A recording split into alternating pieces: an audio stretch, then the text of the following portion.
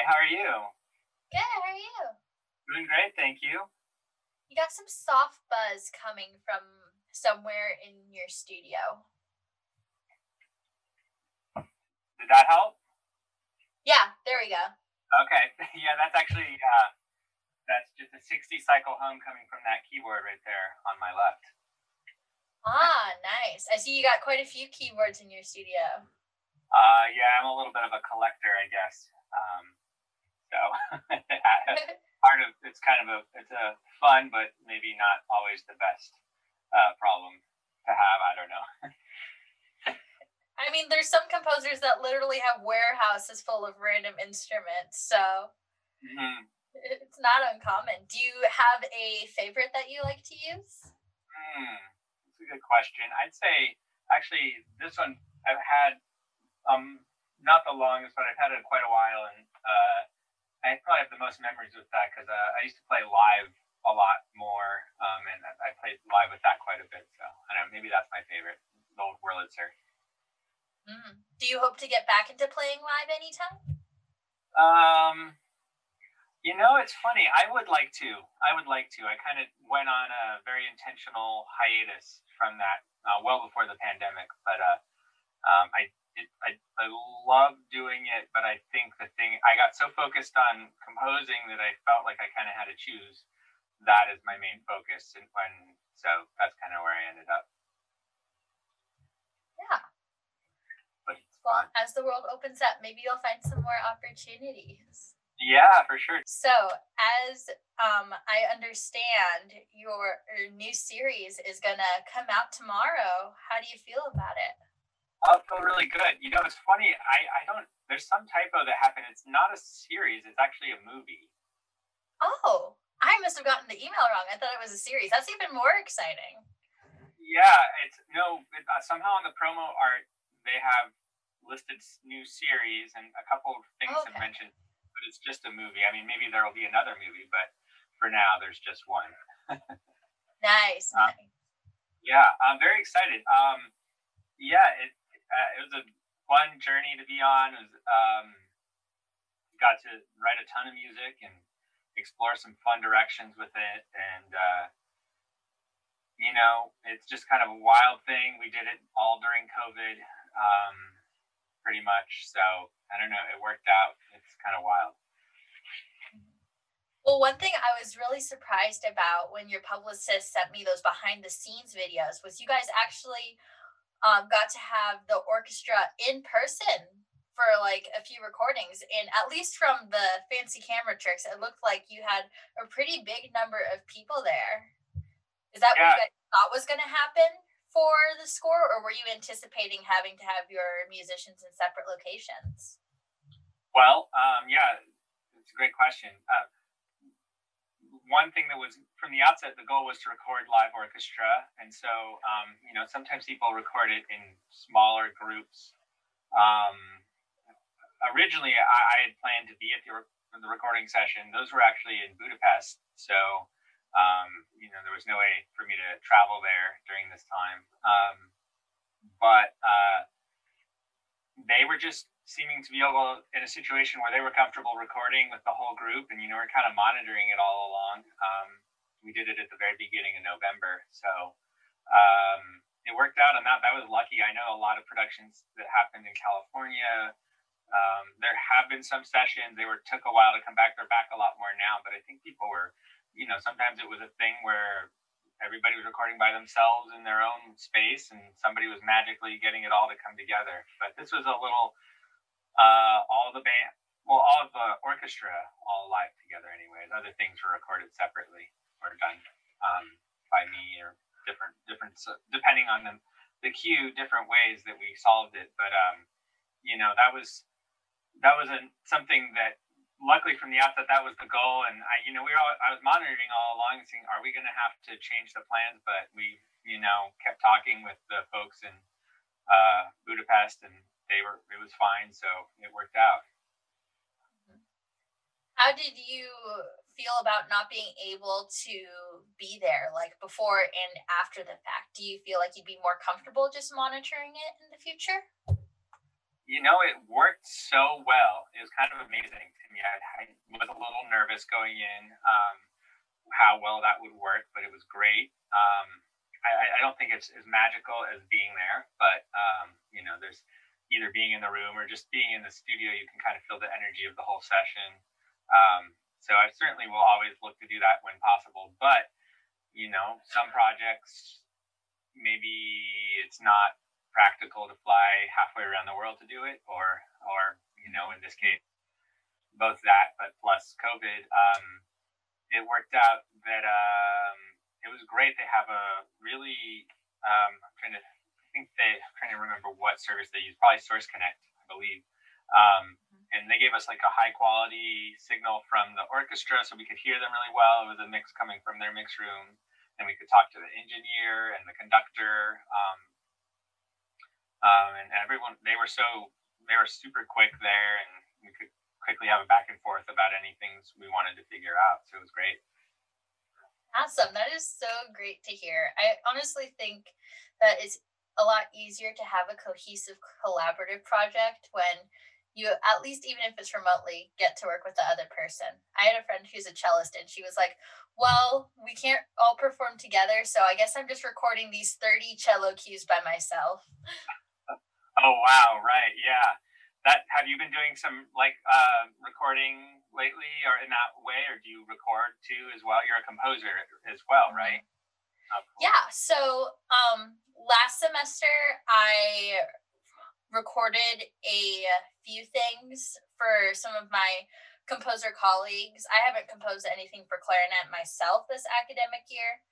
And then all of our ensembles, if we had anything recorded, we had to just do that at our house. So I invested in a sound shield and a good mic, and that's what I've been doing. It's been interesting. Some people, I have learned, are not as accustomed to playing with the click track as composers get to be earlier, I feel. Yeah, that's an interesting thing. I think that's actually can be an issue with some great orchestras. Even though the folks in Budapest were great on that front, they played very well to click. But I think even for a great orchestra, sometimes if especially if they're playing a lot of classic repertoire, maybe it stretches more, and it's more about playing together than playing to the click. So I think sometimes it's a different process. I think to get everybody. We didn't do anything off click, but I would like to do that some point in the future with the orchestra too, because that can be the flip side of it. Is that if it's not the kind of cue that needs to catch moments too tightly, it can be pretty neat. I haven't ever done it for a project, but I've done some workshops a long time ago where we did work on cues off click, and it was a lot of fun to just see the difference sometimes, how much it could be more expressive away from the click if it made sense to do it that way. Yeah. Well, one thing I was so immersed in when I was watching your behind the scenes videos was I felt, oh my gosh, I don't even feel like I need to watch the movie in order to be immersed in a moment. It felt like a tone poem where you just have the orchestra telling the story. Was that your intention? Because that's kind of what it felt like to me. Thank you. That's a really cool thing to hear. I can't say that it was my intention, other than I guess with film music so often, that's kind of part of the job. I think you could think of places where it's not exactly that, but examples. But if you think of Star Wars as an easy example, or anything pretty much John Williams canon, that you kind of have a sense of the feeling of what's going on from the music, because you're trying in some way capture the grandeur of what's happening, or the romance, or the in my case I was trying to combine some other things, but as been mentioned a few times, it's got a lot of spy elements to the movie, and also some fairy tale qualities. So playing with those. So that, I guess I was just thinking about telling the story, really. And so if that comes across away from picture, that's even better, you know. I guess that would be my ideal, that it works for the movie, and then hopefully people can enjoy it on its own too. Mm-hmm.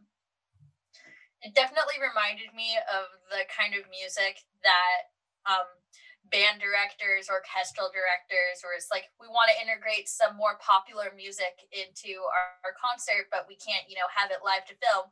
What's the kind of thing that we would look at? And your score, from what I heard of it, was exactly that kind of thing. Oh, so cool. Thank you. Hopefully that would be fun. I'm curious, maybe I would be curious what it evoked for you, just as maybe just if I can ask you that question. Yeah. So from the behind the scenes videos that I watched, I immediately felt this sort of combined aspect of suspense of like, oh, what's going to happen? What's going to happen? I know there's some kind of anticipation here. And then a sort of magic to it, especially in your areas where you have your buildup and then the release that goes into a soaring melody or fanfare. And it was like, I know something magical just happened there. In my mind, like, I see the brighter colors. I'm like, yes, that's awesome. Oh, that's so cool. Wow. That's great. Well, I'm glad that comes across from it. You got me thinking about when you mentioned tone poems, and it's an interesting thing because in classical music, there's sometimes a big back and forth between music that is absolute music versus obviously evoking something dramatic. If I'm getting my definitions clear, it's been a while, but I think for me, a little bit of a tangent, a piece that's been very important for me, which I think falls into the category of tone poem, would be Prelude to the Afternoon of the Faun by Debussy. And yes. It's so good, and a big influence on me just from the feelings it creates. And Debussy in general is one of my favorite composers of all time. I think just his kind of the way the layers of emotions he creates, and I have heard a number of great lectures on that piece and listened to the piece many times and studied it some. And anyways, I love what he does with that, and I think that is obviously an iconic piece in the lineage of classical music. But I don't know. I just think of that as a great example for me of it, without trying to go into any analysis of it now, but just of evoking kind of what it's called and where it comes from. So. That is so cool. So some music, when you listen to it away from the film, you can sometimes tell they were writing this to picture, or have a good guess of if they were writing it to picture. But as I said before, your music holds up so well on its own. It's not one of those things where I think, oh, he was clearly writing to picture. So I've got to ask, with this kind of score, how do you like to go about your process of writing for it? Yeah, great question. I think these cues that you heard in particular were ones that were moments where I think the music was allowed to soar a little bit more in the movie.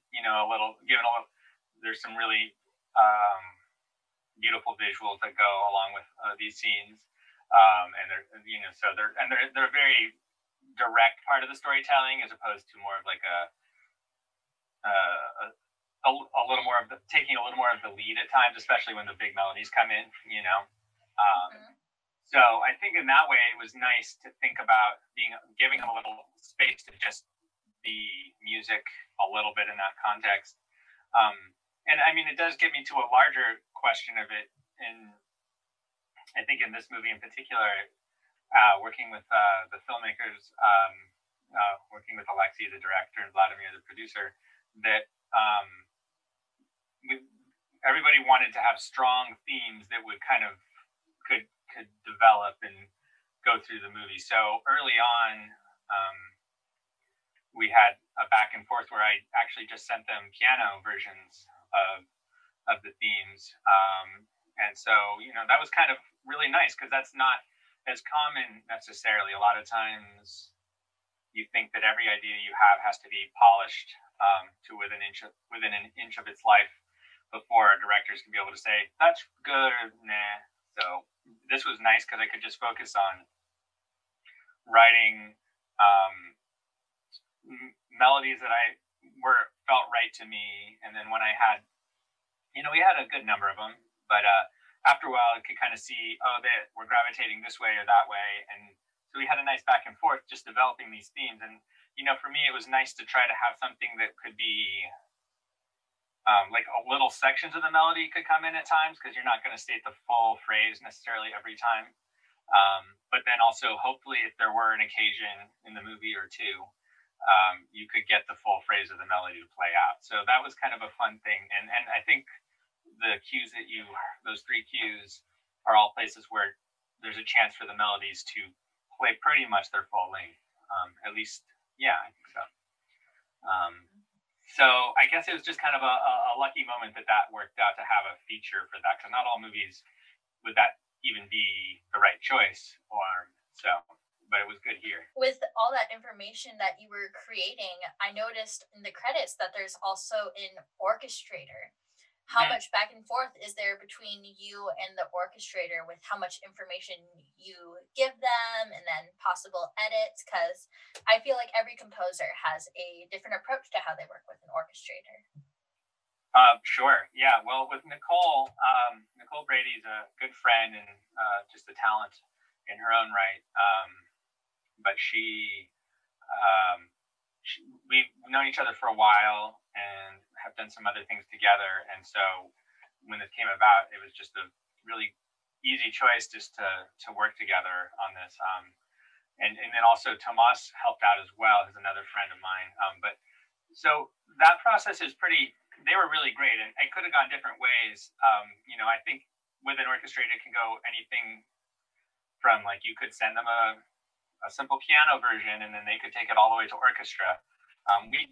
It was more, in this case, I would give pretty detailed MIDI sketches basically to them, my process would be, I would compose the piece and do a lot of arranging just on my computer, because ultimately there's a lot of production that I do either recording myself or recording synths or sounds in my computer and send those to the filmmakers, and once we get to a spot where everyone's feeling good about it, and before we record, then it has to get ready for the orchestra. So in my case, I would say it would be generally, fairly detailed sketches. I usually would have in mind what I wanted the violin 1 and 2 and violas and cello and bass to play, and oftentimes some voicings for the brass and for the woodwind. But then also there'd be times where I'd ask, hey, would you have any ideas how to fill out this section, or some colors? Or sometimes she'd just say, hey, we've got all this. What if we did change this up a little bit? So it could be a nice back and forth, I think. And, when you work with somebody that they have so much to bring to the table, I'm always a big fan of letting them bring that and, let them shine a little bit too, because I know that they're going to have good ideas too. So I would just say overall, also because of speed, sometimes I had to work that way more, but when we have a chance to, it's always nice to have a back and forth. And, they would take my MIDI and turn it into the sheet music, and then we send that all to Budapest and they record it. So pretty amazing. In this particular project, did you have a favorite moment of collaboration where you're like, yes, this is just going so well? I think there's so much, even though I felt going into the recording session, I felt confident, there's still this feeling like, what if we just totally forgot about something and overlooked it, and it's just not going to happen and not going to work. But luckily, it all came together. And so I guess really, as much as I always will have nerves going into a recording session, it was just really satisfying to do it and feel like, oh, hey, this worked. We're good. We're in good shape. We got what we needed to get out of those sessions. And then, then it's on to the next thing of the mix. But that would be the highlight for sure. On any project that you get to record orchestra, that's kind of like, what's like the big, I mean, I guess getting the final mixes is also very big, but in terms of just like the musical process, that's just like the moment where you feel like you're the most in it. It's like all about the music for a little while. So that's fun. And then this is one of my favorite questions to always ask during interviews. What was your favorite cue to score? And what do you feel was the most difficult cue to score for this film? Is it okay if it's the same cue? Absolutely. The one that's called Secret Magic Control Agency. I think that I'm not sure if the titles were on there on the ones you got, but it's the one. It's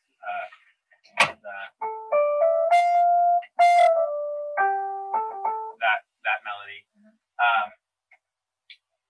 That one, it just took a lot of back and forth because the timing of that scene was really specific, and the film, that was a scene that was pretty much locked from the beginning. So I had to really follow their timing there, but then I also had to make sure it had its own like sense of natural logic. I think it's kind of like you have to color within these walls, but it also has to sound like you're not being hemmed in by those walls. And I felt like, we probably did the most versions of that cue of any, with different melodies early on, and that melody was settled on at some point, but then there was just different versions of like ways to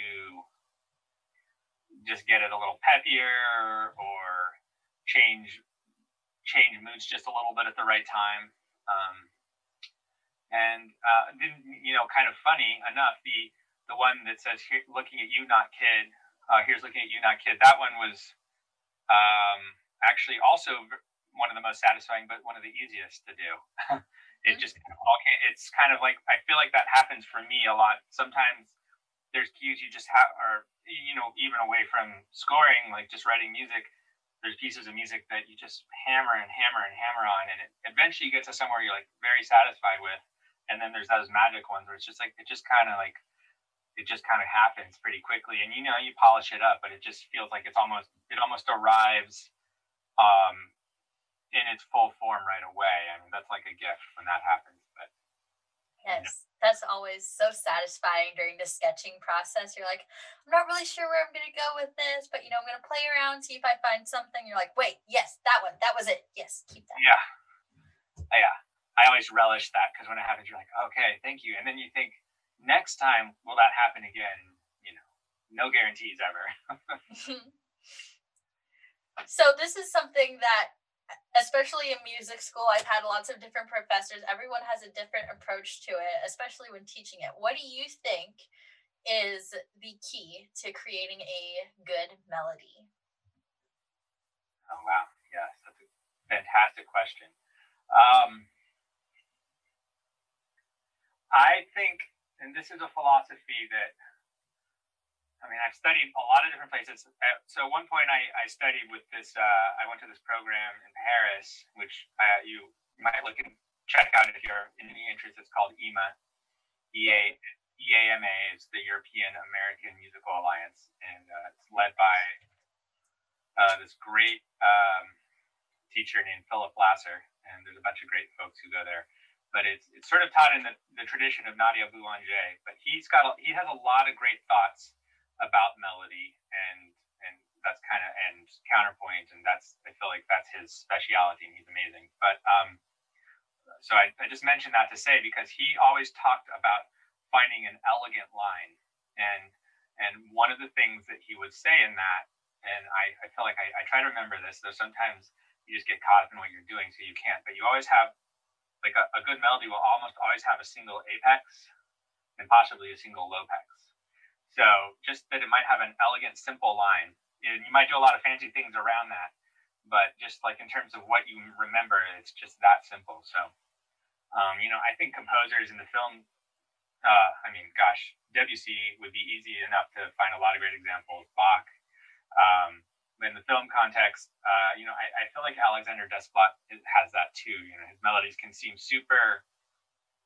almost super straightforward at times, but they're always so elegant, and it's just almost, you can sing it. They're very singable. And another, I don't have to riff on this too much, but another thing that was mentioned there that I kind of believe a lot of melodies have a lot of um, half steps and whole steps, or it's scalar, the main part of the melody, and maybe you have some good leaps. I mean, that's kind of thing we all think about, how do you balance leaps with scalar motion? But our ear connects to that scalar motion very naturally. Yes. I don't know. There's some. That's like a real quick answer, but we could dig as far into it as you want, as far as my 2 cents on it. You're all good. Your last part, especially about scalar motion, just in my head reminded me I have a contextual listening test tomorrow. Oh no. That's always fun. Man, tests. I think I guess I get my real world. Well, not to say school's not real world, but there's the same anxiety as what I'm trying to say. Even after school of the test, sometimes you just don't know you're having a test. I remember doing all of that kind of stuff very much. Well, I wish you the best of luck with that. I don't know. It sounds like I bet you do great with it. Thank you. My daughter has a really good ear, but she's 10, and she'll pick up melodies really quick that she hears, or she also writes some melodies a lot herself. She likes to write songs, but she's super averse to me trying to explain to her what the chords are doing underneath it. And she's like, I don't care, Dad. I just want to sing it. Okay. So it can go both ways. That's how I feel with my younger cousin, except she's in high school and wants to go into musical theater. Oh, okay. Well, if she wants to go into musical theater and has a great ear for that kind of stuff, she's probably on her way. That's really great. Do you like composing with your daughter? Yeah, I do. It's super fun.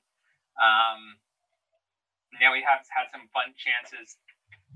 She likes to write her own songs, and so she does play enough piano that she can play some chords, and she'll do it that way. But lately, she comes up with melodies and lyrics, and then comes to me, and then I'll find some chords for her underneath it, and sometimes we do an arrangement. She did one for her school talent show that cool. She did a great job. So, it's nice. Of course, as a parent, I'm super biased and think she's awesome. Hey, I mean, if she can write lyrics, brava from me. Writing lyrics is tough.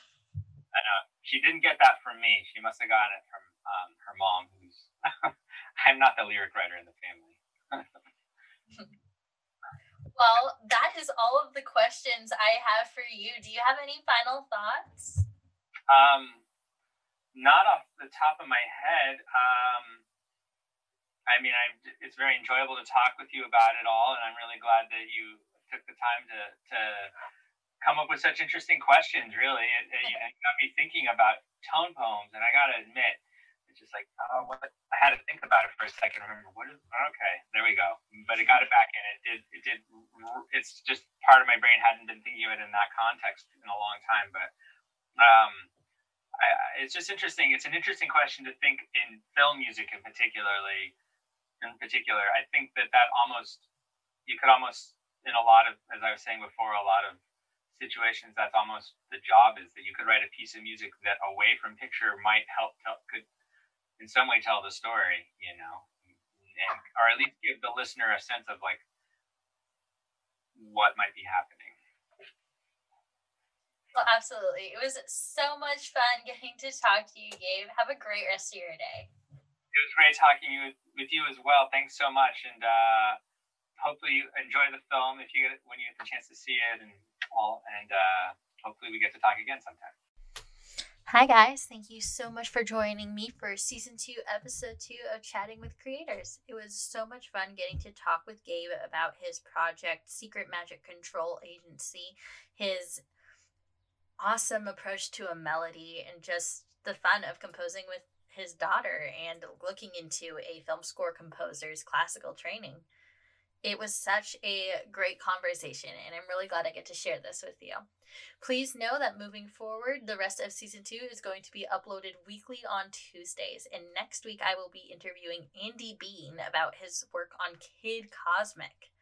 In the meantime, please be sure to also tune in on April 18th to the Glencorp School of Music page for the world premiere of my piece, Stars Beyond Turmoil, a piece for set electronics and bass pans and hand pan. Hope to see you there. Have a great rest of your day.